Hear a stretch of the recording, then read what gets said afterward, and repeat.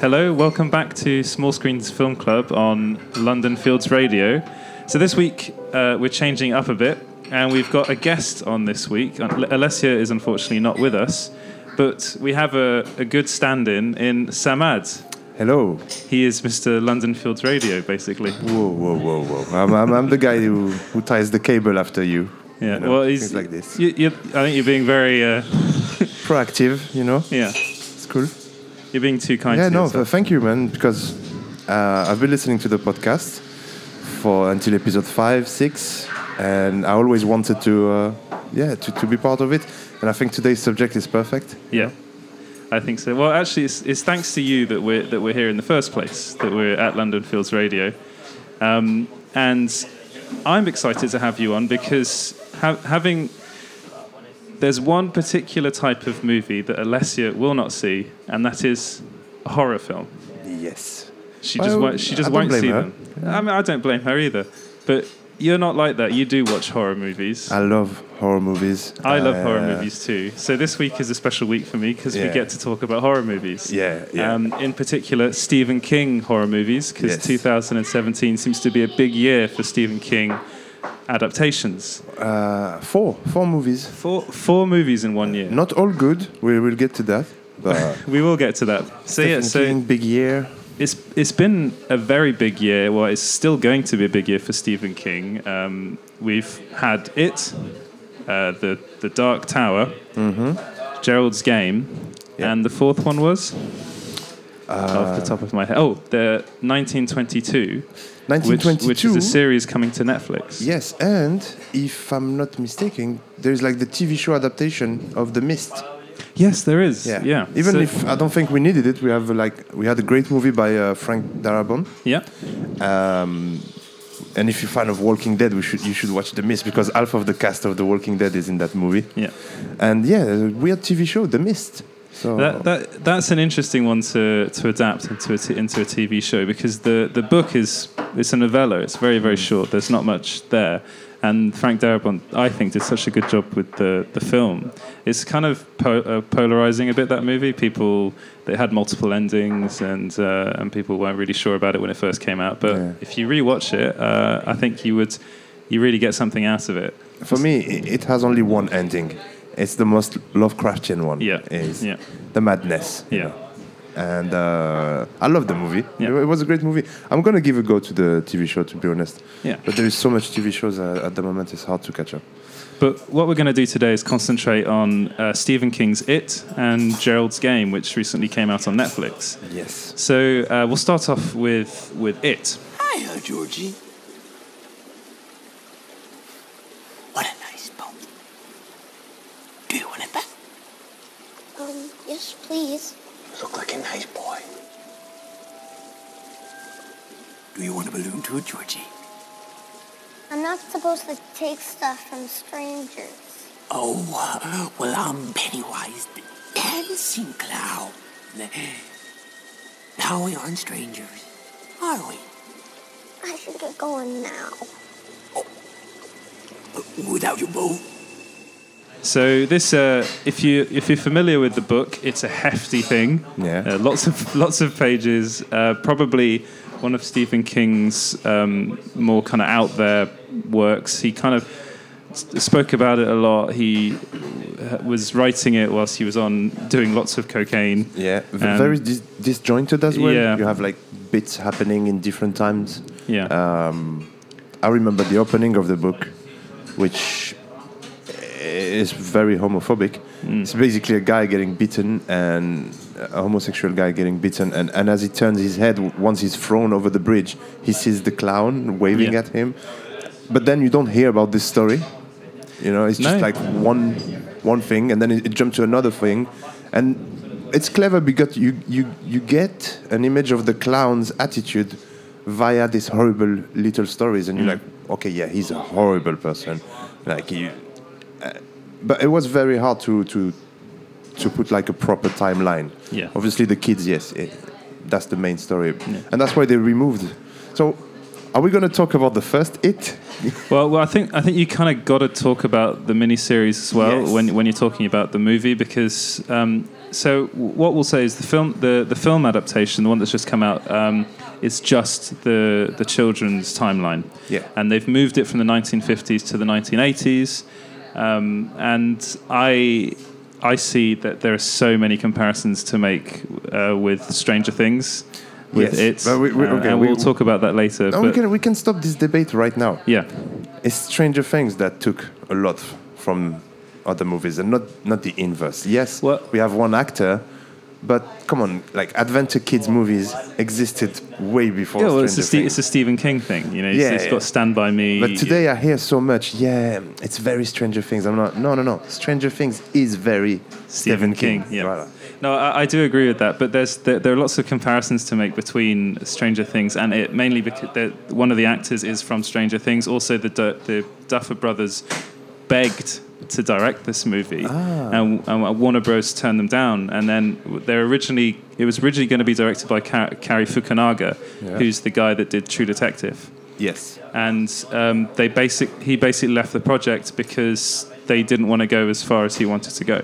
So that it was going to be really weird, the thing he wanted to do. So then I can never pronounce his name, but Andy, I can't pronounce his name. Help you. Yeah, the director that stepped in, basically, I honestly think he made a more kind of, he took a lot of inspiration from Stephen King films and books like previously. So like Stand By Me. I also see a lot of the Goonies in there. Yeah. And then it's just that there are comparisons to make with Stranger Things, but I do understand when you're saying like Stranger Things took from Stephen King. Stranger Things took from everything. Exactly, but So the it's problem like- is It's like there's see, Alien in there. There's Yeah. there's so much of everything 80s But I related. don't want Stranger Things to become the reference point, because then you don't know about these great classics that came before, you know, and especially Stephen King. Come on, Stranger Things didn't reinvent the wheel.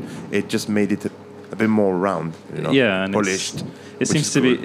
be really popular at the moment to kind of take 80s pop culture and rework it slightly and Yeah. put it back into the mainstream, and that's what Stranger Things did. But I also think that's what it did by changing the time to the 80s. So Yes. in the original book, it's set in the 50s, and if you watch the miniseries, which actually I wouldn't recommend because I rewatched it recently, and it has aged so badly, and it also has Seth Green in it, which I didn't remember, and he's weird. I love it. I forgot it. I wanted to bring the DVD because I've got the DVD and it's a double-sided DVD. Yeah, So I when you remember finish that. the part one, you turn it, Yeah. and boom, it's the adults. And so I still love it. Yeah. But I'll tell you why. Because when I watched it at the time, I identified to it. Even if I'm a 80s kid, watching this when I was 10-year-old, 15, I identify. And that's why I don't mind they changed the timeline on this movie to the 80s, because you got to think of who goes to the cinema now and can they identify, you know, for the teenagers, even let's take video game culture and Stranger Things, what they did. The new trailer has Dragon's Lair. Yeah. And even if you're not born with Dragon's Lair, you know it's one of the hardest game. And so you can identify by pop culture. In the 50s are... That's a harder I can't time to picture kind it. of to Talking about Stephen identify King, with. the one with the other adaptation, that was last year. James Franco. Yes, in 19-something-62. Is it 19? I can't. It's a date. 1914-62. No, I can't. I no. can't. It's the date where... It's the one about the JFK, JFK assassination. Yeah, and the time travel. I loved it, but it was like I was watching a documentary about the 50s. I was learning about it. But I identified. I was like, yeah, I remember when I had a bike and there was no bus. You know, we were doing that way. Even if it's in America and I'm not American, it's you can see yourself a bit more. You're probably more used to watching movies that are based in the 80s as well. So it seems to be a time that is... There's a lot of nostalgia for the 80s, and it's always coming back, and it's coming back a lot recently. But going back to the series you were talking about, I really didn't enjoy it. I've read the book. I can't believe I've forgotten the name, because I'm just thinking 1922 now, because it's another one. but I can't stand looking at James Franco's face unless he's got such a dumb face like, in that. What? JFK? Yeah. The KGB? Unless he's playing Tommy Wiseau in The Disaster Artist, well, which I think that's looks, our next podcast because I'm so so pumped happy for this that movie movie. is happening. You're tearing me apart, Lisa. I mean, that definitely looks like something that's worth watching, and I think that's James Franco's perfect role there. Yeah. But going back to it, so this film completely forgoes the adult's timeline, Yes. and I think that's one of the reasons why. I mean, I'm going to say outright, I loved this movie. Yes. I didn't find it particularly scary. Yeah.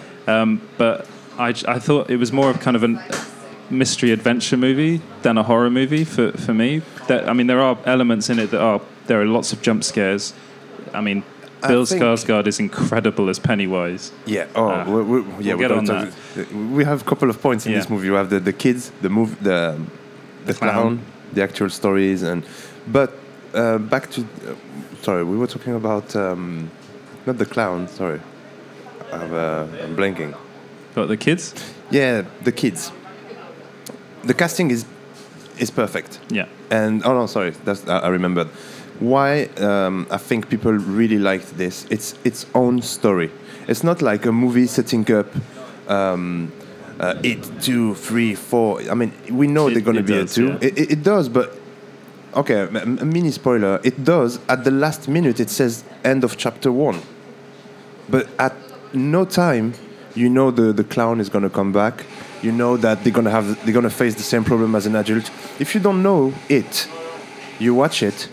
It has a beginning, a middle, and an end. Yeah. And boom, that's so cool. It's a movie in know? itself. Yeah. And it's so hard today for horror movies to not give you a last 5 seconds where you see a hand reaching out of the grave, and you're like, oh no, he's gonna come back, or a final twist where it's the Evil Dead trope. Yeah, the Evil Dead trope, you know. Yeah. And this movie is just like, great, the kids are saved. Yes. If you know the first movie or the book, you know they're not. You know that in 21 years, 27 years.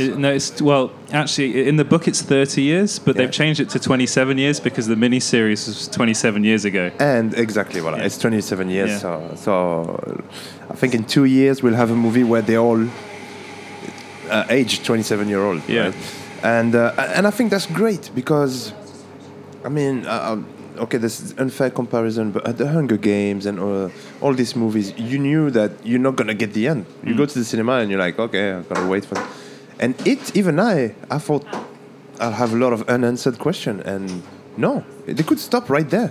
Yeah, you could watch it just and enjoy that movie and not have to wait for a second one, although we do know that a second one's coming. Yeah.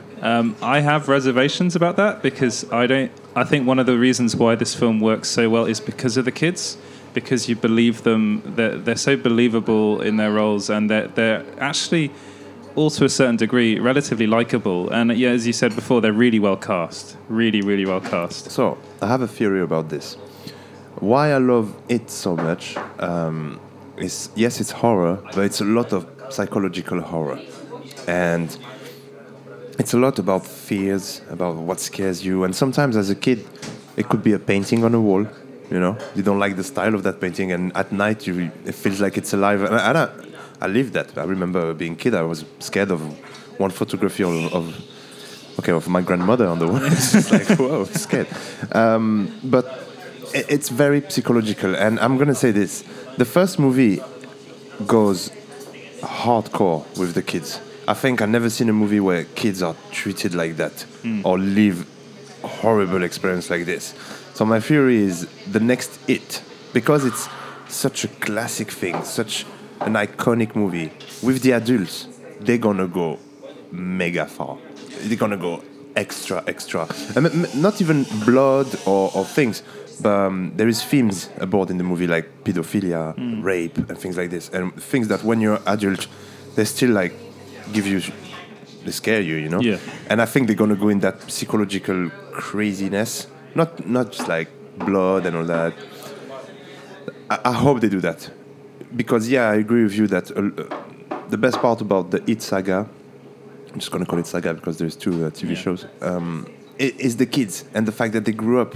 But if you remember in the first one, the character that is a Jewish architect, no, Jewish, he becomes lawyer, I think, when he's an adult. When he gets a call, and the black kid who becomes a librarian calls him, it came back.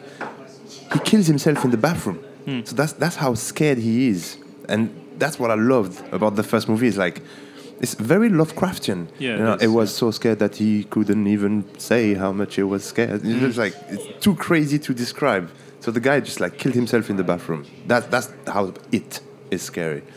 And as for the adult movie, I hope they go like in the very psychological. I think they will. I mean, it's like you're right when you're talking about like Pennywise is kind of the manifestation of fear, and it's like what scares you when you're an adult? What, filing taxes? it's like so it will be a taxman, like Slender Man. Yeah, exactly. It will be, I think, things coming up from their past, and I think there will be lots of psychological horror going on. Whereas this film, there is some psychological stuff going on, but I think it's far more kind of visceral than psychological. Pennywise is the manifestation of fear. It's like this clown is terrifying. Okay. Just look at this clown. Look how scary he is, and then he does crazy stuff. Actually, you mentioned, I think the character you mentioned is Mike. Yeah. Is that the character? I think that's my biggest problem with this movie is how he's treated, because he has by far the worst backstory of any of the characters in this movie, and he's not really. That was the biggest problem for me. He's not. It's never really developed. He's not my favorite, but I have to say, as an artist, I draw, I paint, and all that. His monster is the coolest, which is his fear is this painting of a woman playing flute. No, that's the other one. That's the Jewish. That's sorry, Oh, sorry, Mike. You mean in the first movie? Mike, the black kid. Yes, sorry. Yeah. Oh, yeah. His backstory, yeah. Because his is terrifying. It's so harrowing, and they never really go over it. And you he doesn't. One scene. You see one scene, but you concentrate far more on Bill and Richie. I think his name. And Richie literally, I don't know what he's afraid of. And Richie is the kid of Stranger Things. Yeah, he's scared of clowns. Yeah. That is. It does come up as I'm scared of clowns. So it's his fault that Pennywise. If he sees him, if it's his fault. But I like that twist, Yeah. But then, actually, interestingly enough, I was listening to another podcast. I'm not going to name it here, and they were talking about the character, the Jewish boy. I can't remember his name. This is one of the things that I love about this movie. Stanley, that's his name. Yes, okay. And his fit, he's literally just scared of a picture. Yeah, that's all. And he's the one that has the biggest problem with trying to confront it and confront his fear in quotation marks. Whereas all the others, I mean, one of them, Bill's lost his brother. Yeah. You know, that, oh my God, that scene is just, they really went there with that to go scene. back to the Jewish kid, it's more than just the painting. It's a painting in his dad's office who makes him learn the Torah, and he can't learn it. And so it's the whole religious thing. He's very scared of going back in that office, and the light is really weird, and you have like the Star of David over him. It's symbolically, I get it. I was scared of some stuff like this. Yeah, religion is scary. Yeah. Especially if you don't, you're a kid and you just want to play. Yeah. And I lived that to a certain extent. There's like, no, it's time to go to the mosque. I was like, can I play? Can I skate? Can I do something else? But I get it. I liked the fact. Okay, the story of the black kid. What I liked about it is I had to guess it. That was the only story they didn't explain to us. So the first time you see it, it's at the butcher. Yeah, and that's a really good. It's horrible. Yeah, that's you have like the hands coming hands out and the fire, and you're like, what? Why is he seeing something that hard? While the other kids, they just see him with balloons and do a couple of tricks. This kid literally sees him like burning into a fire in a butcher's fridge. It's in a fridge, actually. Yeah, he's hanging in the butcher's fridge. So his vision is just horrible. And I like the fact that I had to guess what happened. And at the end, the reveal is a bit like, kind of. Yeah. Yeah. I mean, I think overall, I mean, as I said before, the reason I think this film really works is because of the dynamic between the kids, and the Losers Club they're called, and you really believe them, and also I really enjoyed the girl's performance. The girl is amazing. She's so good in this film. I mean, all the kids, to be honest. And it's Sophia Lillis. A movie with an entire cast of kids. It must be so hard. It's so difficult. But you can see that the kid from Stranger Things, he's owning the screen. Yes, it's like a bit too much. I'm sure sometimes they must have told him, okay, calm down, or you're too good. There's Bill Skarsgård actually spoke about working with them on set, and it's really interesting because he's like, I was dressed up in all this makeup and being as horrifying as I possibly can be, and these kids were reacting to me, crying, screaming at my face, and then afterwards, you say scene, they come out of character immediately. I love what you're doing with that. I just love what you're doing with the clown. It's incredible. It's so professional. And it's like you guys are like 12 years old. It's like, be children. No, you can't be if you're going to be a child actor. Unfortunately, it's true. It's a bit weird. But actually, talking of Bill Skarsgård, what did you make of his Pennywise, and taking into account Tim Curry's performance? That's the thing. I am subjectively in love with the first movie. It's totally not objective. Okay, the clown today is cringy, and some scenes, right? Especially the library when he laughs. That's really weird.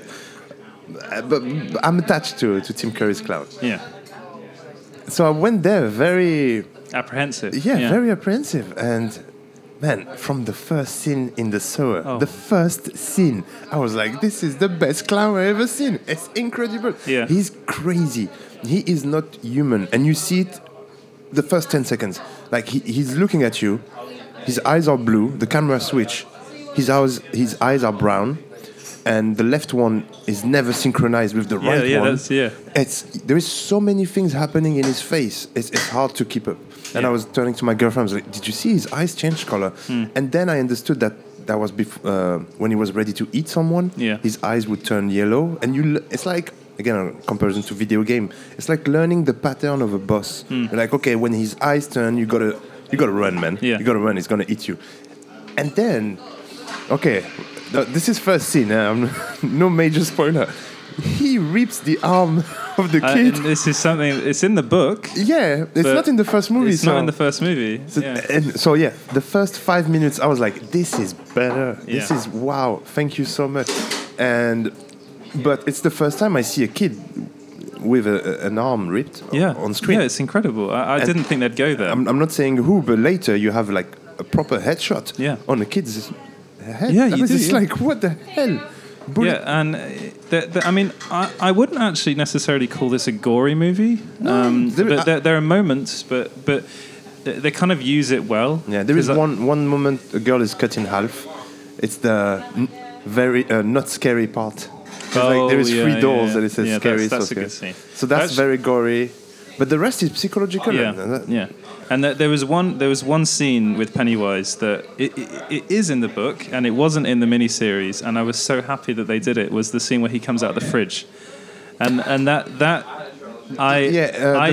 kind of stuck with me. I don't know why, but it's just seeing how tall Bill Skarsgård is. It's so well done. Yeah, it's so well done. And I wrote after having seen it, I was just constantly thinking about his performance, and then I was like looking at his face.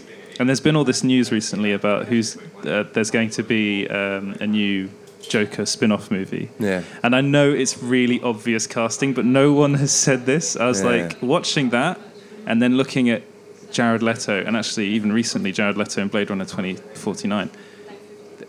It's like, I don't understand why Jared Leto is so beloved. I mean, he's not as the Joker, but people seem to like him as an actor, whereas Bill Skarsgård did something with this character that I've not seen done since probably Heath Ledger. I was looking for some making of the makeup. I've seen like very few. They don't share a lot, and I think it's because there is a lot of CGI, especially in the eyes. Like the way his eyes just desynchronize and look left, look right, and he's always like twitching, like an animal who's gonna jump at you. And also towards the end, when you see him like in his caravan. There is this scene where the camera is only on his head, and he dances, and the whole world shakes. You actually see Pennywise the dancing clown. In this film. And so the whole world shakes, Yeah, but the but he's head still. is still. And for me, that was one of the scariest. It's such a good shot. There is no blood, nothing. It's just such a good clown shot. dancing, and I was like, I gotta leave this cinema right now. He finally lives up to his name. It's Pennywise the yeah. dancing clown. Yeah, And yeah. it's also what he did with the voice and his facial expressions, as you say, and the way he moves. Yeah. It's He's so creepy, man. he's so creepy. I mean, as we said before, this I wouldn't call this a particularly scary film. No. But it's just really well done, and it's really well acted and really well thought out. I mean, I would like to see what Cary Fukunaga would have done with it, because originally he cast Will Poulter as it, the Pennywise the clown, and there was some concept art of Will Poulter as the clown. He looked insane, like properly insane.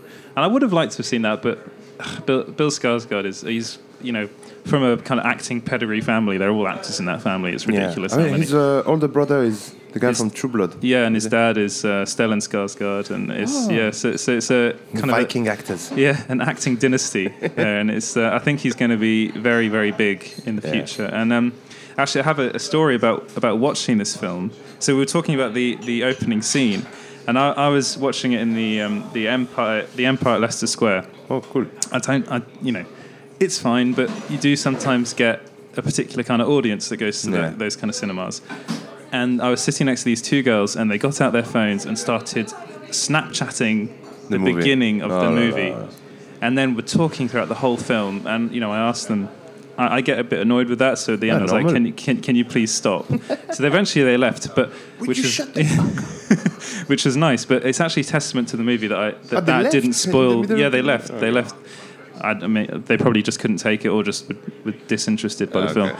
But I saw people leaving, and I think that was because of fear, to be honest. Yeah, I think so too. But it's a testament to the movie that didn't spoil my enjoyment of it. Yeah, that was going on next to me, yet I was still loving what was on screen. It's incredible. Quickly, because we spoke so much about it, but to round up, like, I know you don't do ratings, but I give it like 8 clowns. 8 clowns. Yes. I think I would agree. 8 dancing clowns. 8 dancing clowns. Yeah, the small screen's official review. Or actually, I give it 12 Jewish painting. This is really scary. 12 Jewish paintings. So I mean, you go from that, and then I suppose we'll start talking about Gerald's game. Yeah. I bet you think your husband will be back any minute. Try to go for him. There's no one for miles. Gerald? I'm sorry, baby. You don't get to know my name. I don't like this. I'm serious. Stop. Like that. Stop it! Are you playing? Is this really what it takes these days? God, how did we go so wrong? We were happy once, weren't we? Gerald? What? What's happening? Gerald! Which is a different kind of Stephen King movie. It's psychological again. Well, with Gerald's Game, I think we should talk about Stephen King as well, a bit more, because it, like you said, this is one of the most craziest work, and from all the books that I have read from him, it stands out a lot in the way it's written, and like I said, the chronology and all that. Gerald's Game, I haven't read the book. I went just discovering the movie like this. I loved it. I was very surprised. Basically, I'm just happy there is good Stephen King adaptation. Okay, I haven't seen The Dark Tower, and even from what I read, if you're a fan of the books, you're gonna be very disappointed. Yeah. But if you don't know the books, apparently it's another that film, another adventure movie. That film is by all reports, it was a complete nightmare to make and to edit. It was screen tested within an inch of its life, and Warner Bros. Were adding in scenes and cutting out scenes. Apparently, things don't make sense in that film, and it's a shame. But I mean, when I was first hearing about, I've read the Dark Tower books. They're a real investment. I mean, much like it's a long series. I think there are 7 or 8 books, but it doesn't lend itself to cinema. It is cinematic, but I really felt like when originally Ron Howard was going to do the movie, and he had the idea of doing a first film and then a series, and I think that would have really worked. That's a good concept. The Dark Tower, to me, could, if HBO took it on, they could make it into like the next Game of Thrones. Yeah, if could. HBO take anything, They're going to take on Watchmen, so we'll see what they'll do with that. My favorite news because it's Lindelof producing. Yeah, you love Lost, don't you? I love Lost. I love The Leftovers. So I love Prometheus. I'm so happy about this news, but that's for another day. Oh dear! I don't think you should have mentioned that you love Prometheus. No, I'm sorry. Actually, but I don't think it's as how bad as how everyone many says it people is. watched the new Alien and came back saying, well, you know what? Prometheus was better. Exactly. Prometheus gave you mystery, give you more of the feeling from the first Aliens. Like, what is this going on? You know? Oh, we're not going to talk about Alien 2. how's it called again? Covenant. Alien Covenant. We already spoke about it on the podcast. Alessia really liked it. Actually. Well, she didn't mind it. I think that was kind of the most horrific movie she'll see. Kind of it pissed me off so much. Yeah. I can't see what's his name, David anymore. I can't. That's it. They ruined that thing. Yeah. But anyway, getting back to Stephen King. Yes. Sorry. We went off on a tangent there, but so Gerald's Game is a much more stripped down Stephen King affair. It's much more psychological. A lot of it's based in one location.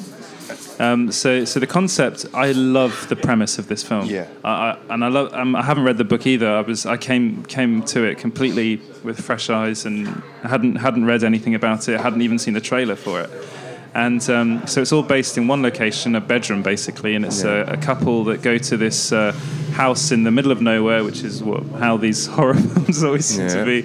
And they're trying to kind of respice their sex life, basically. Well, they're in their 50s. Yeah. They have a lake house. I don't think it's their lake house. I think it's someone else's. Someone else, or they have in the summer anyway. Because, sexual life is not going great. You know, the husband very early we understand that the husband takes Viagra. Yeah. But that's all we know really about him. We know very little about the couple to begin with. Like we barely anything. But that's why I love the movie. In a couple of scenes, you learn so much. Yeah. Just in the car. The first scene in the car, she turns off the music, and you already understand that he is more excited to go there than she is. Yeah. She's kind of following. She's a woman that she doesn't have a say too much in the couple. She's just the type of the character that would say, "Oh, dude, what do you want to eat?" It's like, "Oh, whatever you want to eat." Yeah. It's like it's just She's quite submissive in that exactly. respect. Yeah, and that's so clever. Yeah. You know, you understand it because they arrive in front of a dog, and they break suddenly. And in her eyes, she want to help the dog, and the husband straight says like, "Oh, we're not helping the dog, okay?" And she's like, "Yeah." No, I'm telling you, we're not helping the dog. Yeah. It's like, she said yes. And then she ends up feeding him some meat anyway. In secret. Yeah. You know? Yeah. But so the film starts off with it's Bruce Greenwood that's the plays the husband. And he's packing a bag, and then on the top you see him put these two handcuffs in. Yes. And I looked at the cover of the book, and that's the handcuffs as well. Yeah. And I think that's really symbolic because I think it's all about your shackles and the wife. She has a lot of stuff going on. The burden. Yeah, it's kind of breaking free from how do you call you have a chain at your feet with a big ball of How do you call this? It's more like, I think that's more symbolic. The shackles are there, but it's really like dragging a heavy secret with you of heavy stuff all your life. And therefore, you break these shackles. But there is a lot of symbols in the movie. There is also like coming of age as a woman. There's like a lot of symbolic around blood and like periods. They mention this a lot of time. And there is a scene where she hurts herself and she how do you say, she bandaged it with a... It's not a bandage, actually. How do you call it? I forgot. But you have symbols of she was a kid, she became a woman, and so I think I'm jumping. Period pads. That's it. So they decide to have like an experience a bit more spicy sexual, and that's why he brings the shackles. It's like, we're gonna have this domination, which again translates in their relationship. Yeah, exactly. You're gonna be attached, and I'm gonna pretend I kidnapped you. Yeah. And should I? Yeah, I think Sorry. you can. Yeah, you can. And basically, she doesn't like it. No. Again, still, this is like the first 15 minutes of the movie. Huh? And she's like, "Okay, stop it. I don't want to do it anymore. This is weird." And Which it is. yeah, yeah. Which but it is. I mean, I can understand. Like, I can understand like the sexy shackles with a bit Yeah, of yeah, but of he goes fluff. far too But he far. brought Yeah. like real cops Yeah. things like that hurt and very heavy. And she mentioned that she's Yeah. like, "Whoa, these are real." And it's like, Yeah. yeah, if it's not real, it doesn't work. It's like, okay, the guy is creepy. So then he gets upset. He's like, "How did we get to this?" And then boom, heart attack. Yeah. And that's where the trailer stops. Yeah. He has a heart attack, the front door is open, and there is a dog outside. That's all you need to know. She's shackled to the bed. And from there... You never see the front door in the actual film, Yeah. do you? Yeah, when she feeds the Oh, dog. did they leave it open? Yeah, he's Ah, like, okay, come on, baby. And she turns her head and she's like, the front door is open? I missed that completely. Yeah, no, they Okay. explain it very well. So the trailer stops there, the movie starts there, which I love, because, you don't know about. And it just goes downhill. It's just horrible and more and more horrible. Well, she starts having kind of a psychotic break almost, doesn't Yeah. she? She starts seeing her husband and herself. So, I don't know how to say in English. In French, it's a huis clos. It takes place in Yeah. one room. Yeah. And it's so clever. And that's Stephen King. It's so clever. Instead of talking to herself, she sees herself. Yeah. Like the strong version of herself. And all her weakness appears as her husband. Yeah. So her husband is dead in front of the bed. Yeah. And it's a dialogue.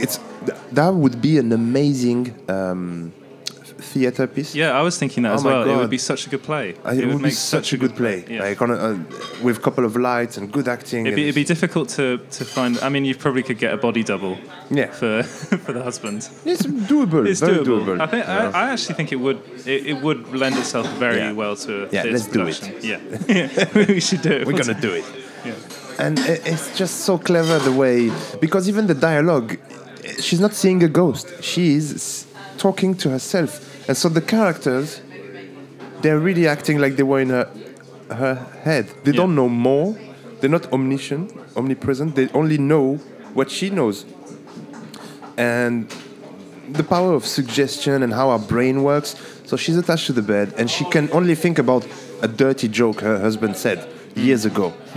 That says women are life support. I'm not saying the end. Yeah. And then why she thinks about that joke? Because she knows that she needs to drink life support. And I love these little connections, Yeah. It's like, why am I thinking about this? Oh, because I got to drink and I got to eat or I'm going to die. And that's so clever. So that I really liked, the way the characters, they're not ghosts. They're really things in her head, Yeah. personified in these two characters. The other thing that I liked is the pacing of the movie. It takes 2 days, and it's very blurry. And we're really in her head. She doesn't have time. She has a phone on the table, but she can't see it, and there is no reception or no Yeah. battery. So she's trying to guess. It's been a couple hours, but then she falls asleep, and you're lost as Yeah, it's the she question is, of the unreliable narrator, isn't it? Yeah. So you don't know what to believe. You don't know what's true. Oh, so yeah. there are certain characters that turn up that you're like, well, are they there? Or there's Are a they there certain or not? character that turns Yeah. up. Is this person real?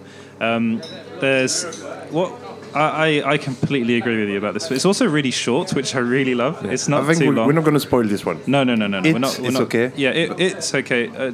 I mean, Gerald's Game is on Netflix now, so if you want to watch it, just watch it on Netflix. It's really easy. You have to watch it. It's a really Yeah. good movie. But there's also what I love about this film is just like it's so Stephen King. Yeah. So there's It's so more much. Stephen King than it. I think it actually. is. Yeah. I actually think it is because there's lots of kind of iconography towards Carrie. So there's lots of stuff involving an eclipse, and everything's red, and that to me just There's screams Carrie. blood There's and- lots of blood. I mean, there's even kind of it a bit with like manifestation of fear, and there's Yeah. a character that turns out Cujo as well with the dog. There is even a reference. Yeah, there is a Cujo. reference to Yeah. Cujo. Yeah, and it's Thing. this. I honestly think, and also the director that did this originally did. He's done a lot of horror in the He did past. a great one, Oculus. Yeah, Oculus was great. which is a really underrated horror movie. I think Yeah. it's a really interesting And again, a bit of a mind kind of Bender. I was going to say another word. No, I don't know. Is it bad to say mind bender? No, it is a bit of a mind bender, and he seems to be really good in that environment. And he's also he's adapting.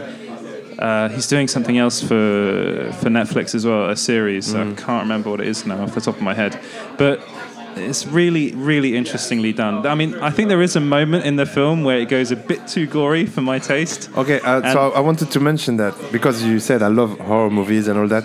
It's been a long time, a very long time, where I did not press pause in a movie to just catch my breath. I actually stand up, shake my arms like this, had a glass of water, I kid you not, sat down and said, okay, let's go back. This is how intense this movie is. I'm a big guy. I audibly kind of went, no. Oh my God. And I had to put my hand in front just of talking about it right screen. now. And I think, I'm not sure whether it needed that. It did. Do you think it did? I did, absolutely, because this is where I'm talking about breaking the shackles. Yeah. Physically, mentally, with her past, it had to be thinking of it, that painful. Basically, for me, the symbolic that I saw is like she became the real woman she was supposed to be, and and it's painful. Yeah. She gave birth to herself. Yeah. It's almost like that. Yeah. And it's through pain that after that she's so confident and she helps other people with the same problems and all that. Amazing. That's my favorite scene. Yeah. And even if now talking about it, my stomach is a bit like I'm not feeling comfortable talking about it because I have the images. But oh my God, this is so rewarding. You know, I loved it because there is a school of thought about how far do you take gore on screen. Because a lot of it, for instance, I was thinking about Wolf Creek earlier, and that film, if you think about it, you go, oh, there's so much gore in that movie. But actually, there's very little shown on screen. Yeah. And it's all to do with your imagination. It's like let the audience imagine what's happening through sound and implication.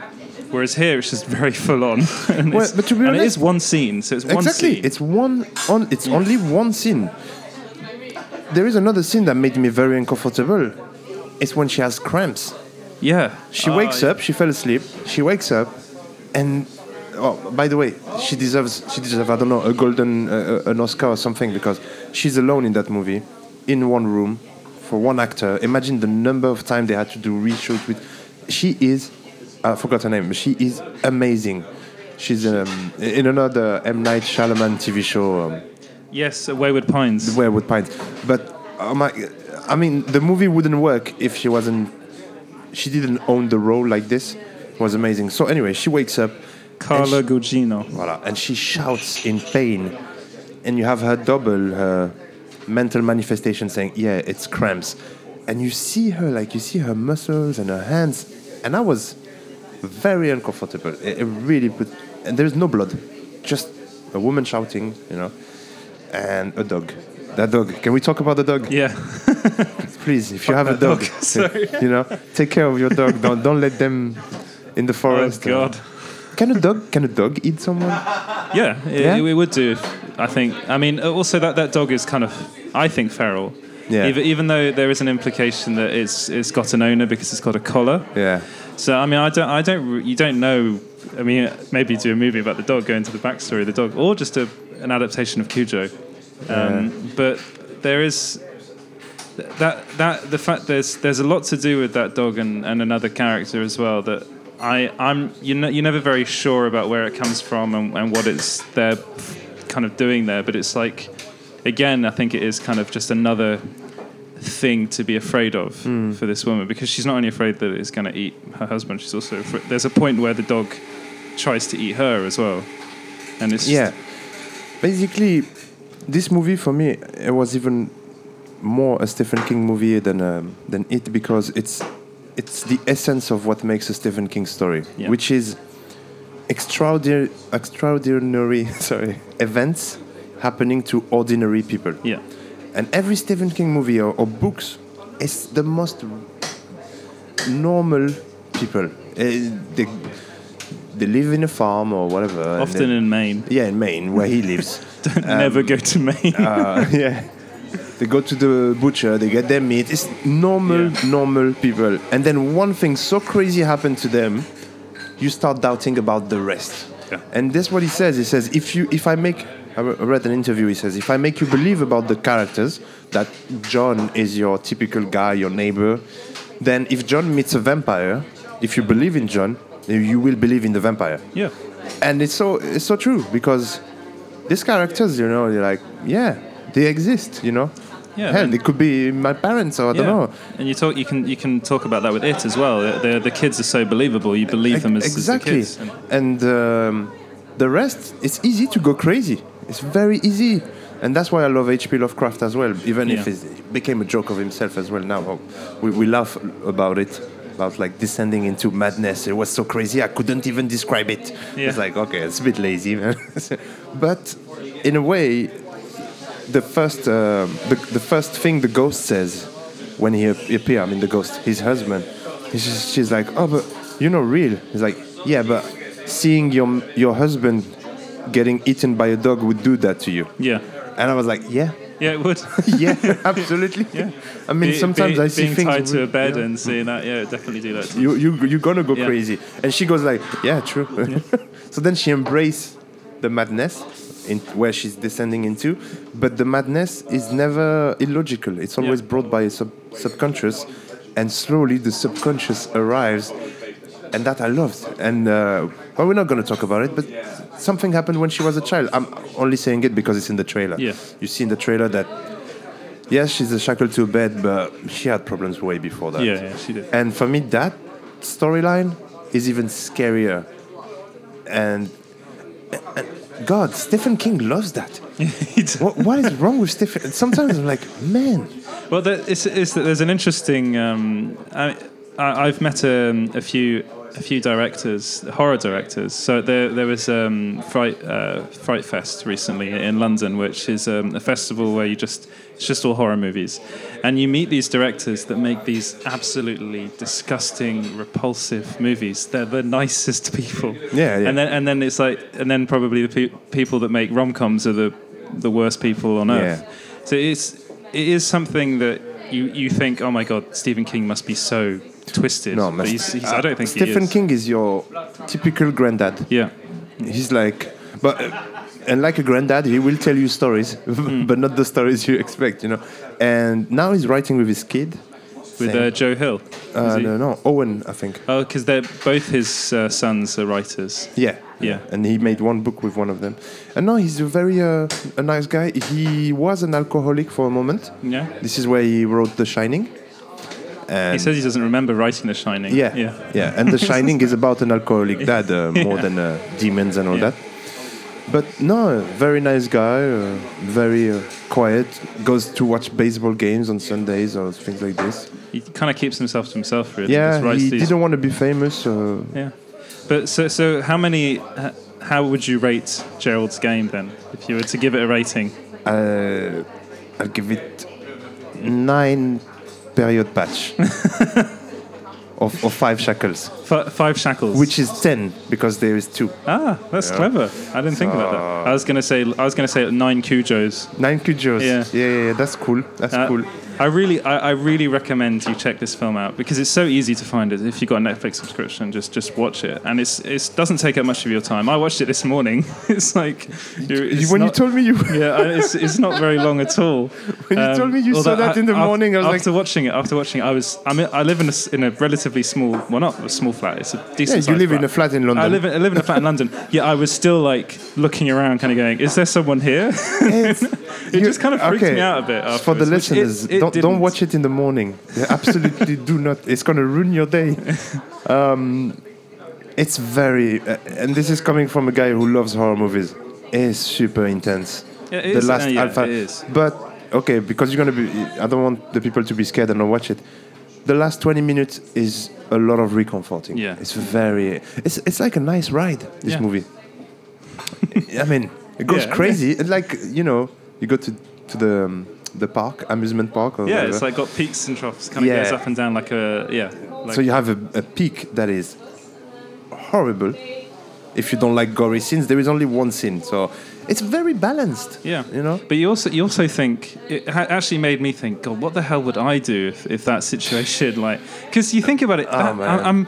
I'm pretty sure. I mean, it's probably happened. You know, first I'll it say probably has happened. First I'll say don't shackle me to the bed, or don't use real police shackles. Yeah, okay? exactly. Or we have a safe word like banana. I don't know, something I can shout, because she tries to say no a couple of times. Yeah, she does. Yeah, because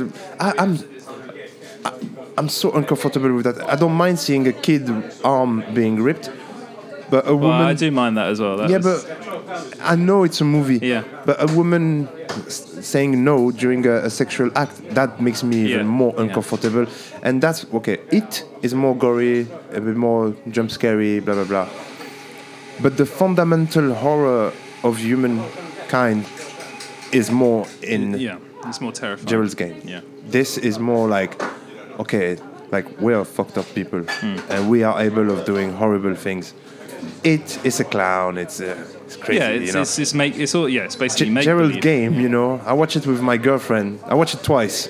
I watch it first with a friend, a guy who has a show here, Capeo from Zoom Zoom, and nice plug. yeah, and we were watching it, and I had the weird sensation that I wasn't supposed to watch this movie with the guy. with a guy. But watching it again with my girlfriend, I had the sensation that I wasn't supposed to watch this movie with my girlfriend. Like, maybe let's not do that. Yeah, just like watch this movie alone if you can. 10 in the morning. Yeah. Well, it's interesting because actually it was Alessia that first told me about this film, because I didn't know about it, and she's like, "Oh, it looks really interesting. You know, I think I might like to watch it." After having watched it, I wonder whether she would like it. I don't know if she would, because she says the thing that scares her most is things that could happen. That there is a kind of. Listen, if she was scared of Alien Covenant, she wasn't scared of Alien Covenant. No. No. I think this is going to traumatize her. Yeah, I think so too. You know, I think it would traumatize any woman. Yeah. It traumatized me. Yeah. Now it's been a long movie. Like, it's been a long time where a movie didn't stay in my. Like, I have images in my head. You know, and this is a good horror movie. It's in my head. There's an interesting comparison to make with I don't know if you've seen it, the Babadook. Yes. And but because there are some very similar themes going on in that movie, and that's another film that really, really stayed with me and affected me. And I mean, there are elements of like more kind of traditional horror. There is like a boogeyman in this film. And Babadook was nice. I really loved it. I thought it was, and I was, when I was watching it, I was thinking, especially when a certain character emerges, I was like, oh, maybe. I would actually recommend that as double bill. I think you would be wrecked emotionally afterwards. But I think they're both very interesting films, and I personally recommend The Babadook. I love it. I recommend it because it's refreshing in horror movies. Yeah. I would go watch Babadook 10 times more than Insidious 12 or whatever. I lost count with those movies. Babadook, great. We have okay, I think we're going to conclude on Stephen King because now we're talking horror. Yeah. We're living a good time, man. Yeah. We have It Follows, The Witch that I watched recently, Babadook. This is great horror movie. It's like a good revival of kind of clever horror. It's not just like security footage of a ghost appearing, just added on After Effects and things like this, and paranormal activities, or to a certain extent, even Sinister was amazing. I actually thought that was good. It was really good. I thought amazing it was music. I mean, the ending, I thought, was a bit of a cop-out. Yeah, but that's the Blumhouse effect. You mentioned two movies there, It and It Follows. Yeah. I want there to be a double bill of It Follows It. It Follows It. Yeah. But It Follows It. It's a bit the same thing, It Follows, because a lot of people didn't notice that the thing that follows you is a person related to their story. Yeah. So it changed faces. At some point, she sees her grandmother or things like this in the kitchen, or the person that died before. So the It from It Follows. Yeah, hell, it's her dad at the end of the swimming pool. So it's the same thing, but not with monsters.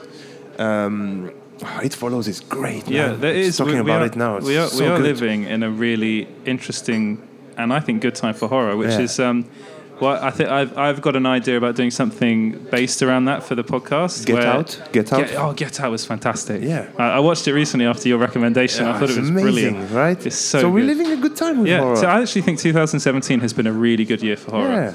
And long may it continue. And because it's October, the kind of horror month, I think it's a very good time of the year to just kind of.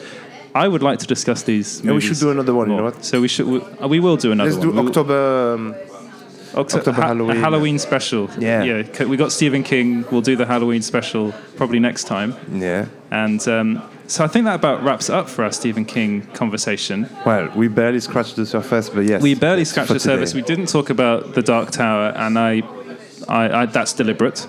I love also The Dark Tower isn't really horror, so it's kind of more fantastical. No, I don't think it's worth talking We're not going about. to talk about The Dark Tower. Let's keep this. Yeah, but 2017 has not only been a good year for horror; it's also been a good year for Stephen King adaptations, and hopefully 1922 will be good. Can I? I have a very, very good feeling about this movie. Yeah, I the do trailer looks so good. Thomas Jane back again. Oh my god! And just the Punisher. The premise of the story is like, the Punisher. No, they look so good. Yeah. So good. And again, I'm reading Dome at the moment. Under the Dome. Yeah, Under the Dome. I haven't read that. Sorry, I'm reading it in French, and it's just called Dome. And as a read, it's fantastic. There's also a TV series, isn't there? Yeah. Which is horrible. I tried like 2 episodes, but the book is amazing. Yeah. And that's a question for another day, but we need to understand what makes a good Stephen King adaptation. Why so many of them are shit, and why? There is a formula. Why is Stanley Kubrick's The Shining better than Stephen King's own version of The Shining? I think that's a really interesting conversation to have, because I would argue that The Shining is the best adaptation of Stephen King, but it's the least Stephen King kind of ish movie. I remember Dreamcatcher. I haven't seen Dreamcatcher. It's not that bad.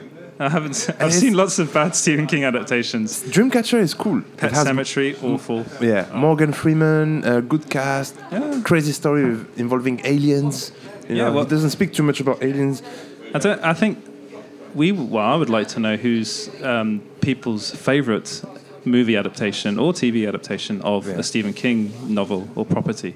Because, for me, I think it would be The Shining, because that film means a lot to me. But actually, if you think about it, it's probably the least Stephen King kind of... A lot was changed. It was more a Stanley Kubrick film than a Stephen King adaptation. And, of course, Stephen King has documented that he doesn't like that movie. Well, the movie starts with a major fuck you to Stephen King. It does. Because he's supposed to drive an orange car or a yellow car, the character. Yeah. And when the movie begins, you can see the family in their car passing a car crash, which is supposed to be the car of the character in Stephen King's movie. I completely forgot about that. And that's Kubrick saying, fuck you, I'm doing my own story. Yeah. So, a good movie, not a good adaptation. Good movie. But I think it's the best. Ah, okay. Yeah. I think there's 2 different things. Is it a good movie or is it a good adaptation? Exactly. That was what I was... But I'm going to say something. For a Netflix movie, Gerald's Game is in my top 5 of what Netflix did. It's just that good, The end, a bit cheesy, but I think you needed that cheese to pass the... Okay, if we talk... I'm French, I'm going to do a cheese comparison. Yeah. You start with a nice brie, soft in the mouth, and suddenly you have Roquefort, blue cheese in your mouth, and it's horrible. And the end is goat cheese, just to wash it a bit. It's a palate cleanser. Yeah, palate cleansing with a bit of raisin, grape, apples, anything sweet, the sweetest you need, because it's so hardcore. Yeah. I advise everybody to watch this movie. I would too. Yeah. And I think that about does it for this week. Yeah. Thank you very much for listening. You can follow Small Screen on Twitter and Facebook at SmallScreenGB. And also, if you want, visit the site. It's small-screen.co.uk. we have lots of stuff on there. We've got more and more video game stuff, interestingly enough. We were at EGX recently, which is really good fun, and we've got lots of coverage on EGX. We've also got stuff on Kingsman. Didn't like that movie. No. Okay. That's for another day.